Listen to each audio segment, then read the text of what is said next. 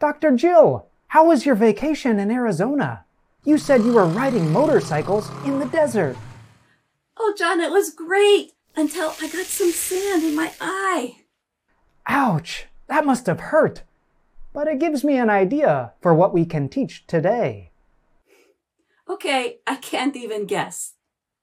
You said you got some sand in your eye. You used some because sand is a non-count noun.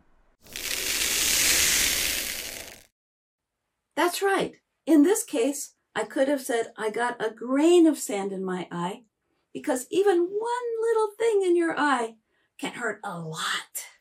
What happened then? Did you get it out okay? A biker riding with us gave me some water to wash out my eye. It was fine then. That was another good example. You said a biker because you can count people.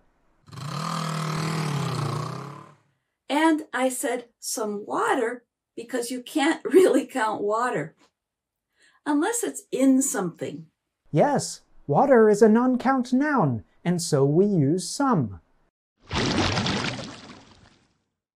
We can only use a or an if we use a measure word or talk about the container it's in.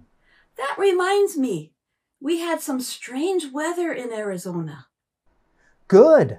Weather is a non-count noun too. It wasn't good, John. There was a sandstorm. We had to get off our motorcycles and hide in a cave. Wow, that's a great story, Dr. Jill.